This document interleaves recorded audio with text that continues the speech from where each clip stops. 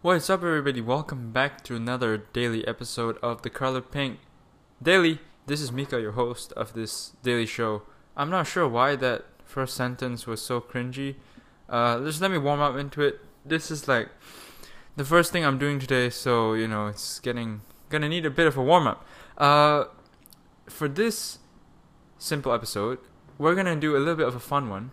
We're gonna run through some myths about quitting your job, and it's funny, like this whole episode is kind of a joke because it's literally been like 21 days since I quit my job, so it's not like anything spectacular, but I've been in this mode of like doing side hustles for much longer than that, couple years or slightly more maybe, so let's get into it. So, self-employment. Now, a lot of you in the audience, you might envy my job when I describe it to you. So basically, I get to spend as long as I want every day doing whatever I want every day. And usually that falls along the lines of writing on Medium, and also, of course, making podcast episodes. The way I make my income is Medium rewards you based on engagement if you're in this program called the Partner Program. So basically, if you write articles that are behind the paywall, you get more money depending on the more people read your shit and engage with your shit. And that's one thing. So I do that pretty much every day. Well, not exactly every day. Like out of 30 days, maybe I do like 26 articles, 25, something like that. I'm trying to get it to 30 and past 30, so there's that. And then there's also the podcast, obviously, the second biggest like media property. So the idea is to build an audience right now for down the line monetization in terms of sponsorships, merchandising, whatever shit, right? So that's my job. And then there's also like LinkedIn, Instagram, like those take up less of my time because they're not as important to the bottom line. So there's like other things I do, but Medium, podcast, LinkedIn, those are the big three. Instagram as well, because more of a vanity thing than anything. Like I want to be a photographer on Instagram. But yeah, there's all kinds of that shit, and that's what I do all day, every day. And I get to set my own hours. I get to go out whenever I want. I get to spend time with whoever I want whenever I want. This is just the daily routine. And that might sound really cool on the surface. That might sound really nice if you have to go to an office every day, commute on a shitty 45-minute travel thing, and you've got to like sit down in an office and keep your head down from like 9:30 to 5:30 and then get back all tired and feel like you're doing nothing with your life, which is a lot of people actually. So it's I'm quite used to the misconceptions that come of quitting your job. I don't know why my preposition's so weird right now. I'm quite used to hearing all kinds of weird shit about being self-employed. So let's debunk a few of them. The first one, which is kind of like my favorite, is things get easier without a boss. Now, that's straight up bullshit because, the idea is, okay, you don't like someone micromanaging you. So if there's no one micromanaging you, it should be easier, right? Like there's no one telling you what to do, so you can do whatever you want. Well, the problem with that is that you also, the responsibility for all those decisions also rests on you. So, for me, for example, I'm making a big bet on Medium. No one's telling me to spend most of my time writing on Medium and having that contribute mostly to my income. That's my decision. And if that turns out to be a bad decision, if I fuck up that decision, then it's on me. There's no one else to blame. And that's an issue because do you really trust your decision making skills that much? There's a lot of leaps of faith going on all over the place. I'm making bets it's not really calculated at all because I don't have much experience, and I can't really bring up things to support it. I just have like some anecdotal evidence and like a hunch, basically. So very risky, very stressful, because there's that expression, it's lonely at the top. Well, if you're doing your own thing, carving your own path, there's no one guiding you. You're holding the torch and digging the tunnel at the same time, so to speak.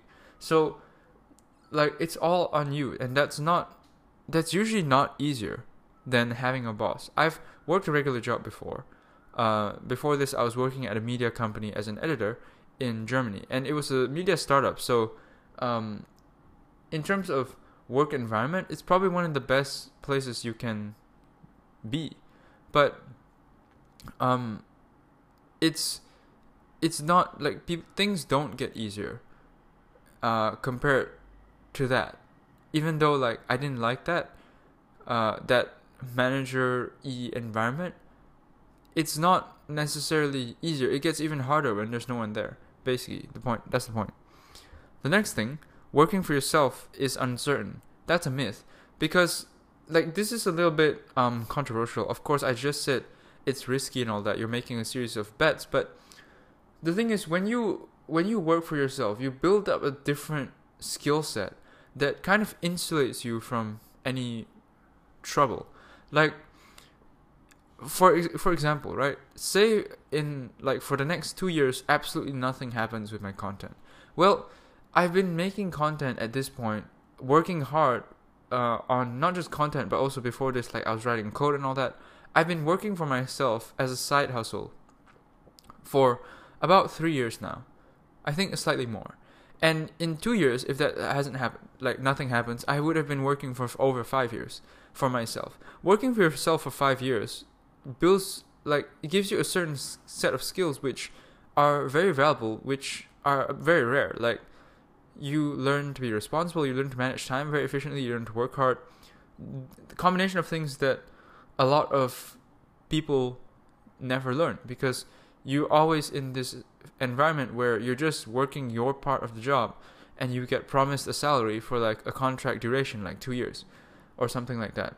So like having to operate in this unstable environment where the month to month can change just like with a snap of a finger, that is something which a lot of people never experience, and so they never develop those skills. So if nothing were to happen after 2 years, like I would still have a set of skills that makes it quite easy for me to support myself through whatever. Like there's a bunch of gigs I can think off the top of my head which are not ideal, but I'd be willing to do them. I could do them because I if I need to like get stuff to eat, like there's not much choice. So it's not really unstable because you build skills that insulate yourself, skills that are pretty rare. So even though on the surface it might sound like, okay, you're writing on Medium, you're podcasting, like, what if something happens and you lose the entire audience? Well, it's possible, and certainly a lot less secure than like a contract environment, but it's not actually that uncertain because you are in a different kind of groove. You're safe in a different kind of way. So I hope that makes sense.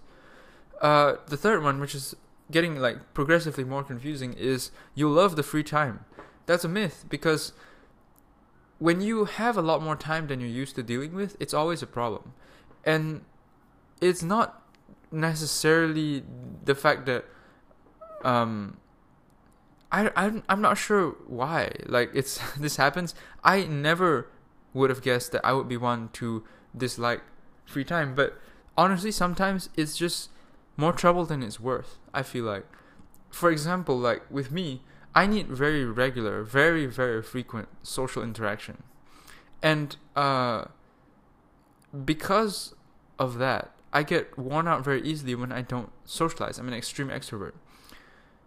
The only thing I do when I'm not socializing is work or sleep. And if I don't socialize for too long, you can make the connection now. I'm working for too long. And that doesn't feel very nice. It's not very productive on the brain and the work and longevity either. you take a longer time to recover, and you actually get less done because you shouldn't be working. And like, I don't know, I'm starting to find a balance between like getting some hobbies and getting some life and shit, like riding horses. That's one of the things which I've started like recently picking up. So there's that, but still, like, it's quite a different, unexpected problem to deal with. Free time, you don't always love it. Like, to be honest, I know a lot of people who get bored, and it becomes painful. I can never identify with that because I always have something to do. It's just that I never feel like it's worth the time to, like, spend 3 hours figuring out what the best productivity app is for writing notes on iPad. Like, I have stuff that interests me, but I always feel like I always want to socialize, spend time with people, or work. And that's a very, two things is not a lot to spread your attention on. So it's not always a good thing. I don't know if I can explain that very deeply. It's more of a thing that, like, you have to live yourself, especially if you can't relate to this, like, you don't have a lot of free time. It's difficult. So we're just gonna glance over that one. The last one, which is quite an underrated point about self-employment, it's always an upgrade. So self-employment is not always, like, quitting your job is not always an upgrade. For instance, I can just be real frank about this. In my previous job at a media company with, like, someone giving me a salary, I would make about close to 100 times what I'm making now, actually. Like, I'm not making that much. I wasn't making that much in that job. I'm just making so little now, like, as a self-employed creator. Of course, as a self-employed creator, if I'm making 100 times less, I'm actually operating in the red. That is true. Like, I spend more than I make right now, but I have enough of a, like, savings buffer to last for a few years, which is why I decided to take this leap. Like, I can be in the red for a while as I build that up, but, like, the reality stands, I make 100 times less than I did on my normal job. That's not necessarily an upgrade, and that's only the financial aspect. Like, I work longer hours, it's harder work, it's less secure, there's less of a natural hierarchy of promotion. There's natural, like, that progression is not really there because I'm working for myself. Like, just because I've been working for myself for 3 years doesn't mean I get a salary bump automatically and get a raise. Like, it doesn't work that way. So, we think when you read the title, quitting your job, you might think in your head, okay, $1 billion startup, like Silicon Valley, fucking venture capital, raising all kinds of money, living like shit, but, like, in a few months you're all driving Ferraris. Like, you might be thinking of that glamorous lifestyle, but you don't think of something like mine, where you quit and you spend time with simple things, like the people I care about, like I said before, and you make, like, a lot less than you were making for a long, long time. I don't anticipate this going anywhere for a while, which is why I need that financial buffer. But this is like probably by far the biggest myth. There's a lot of self-employed people out there.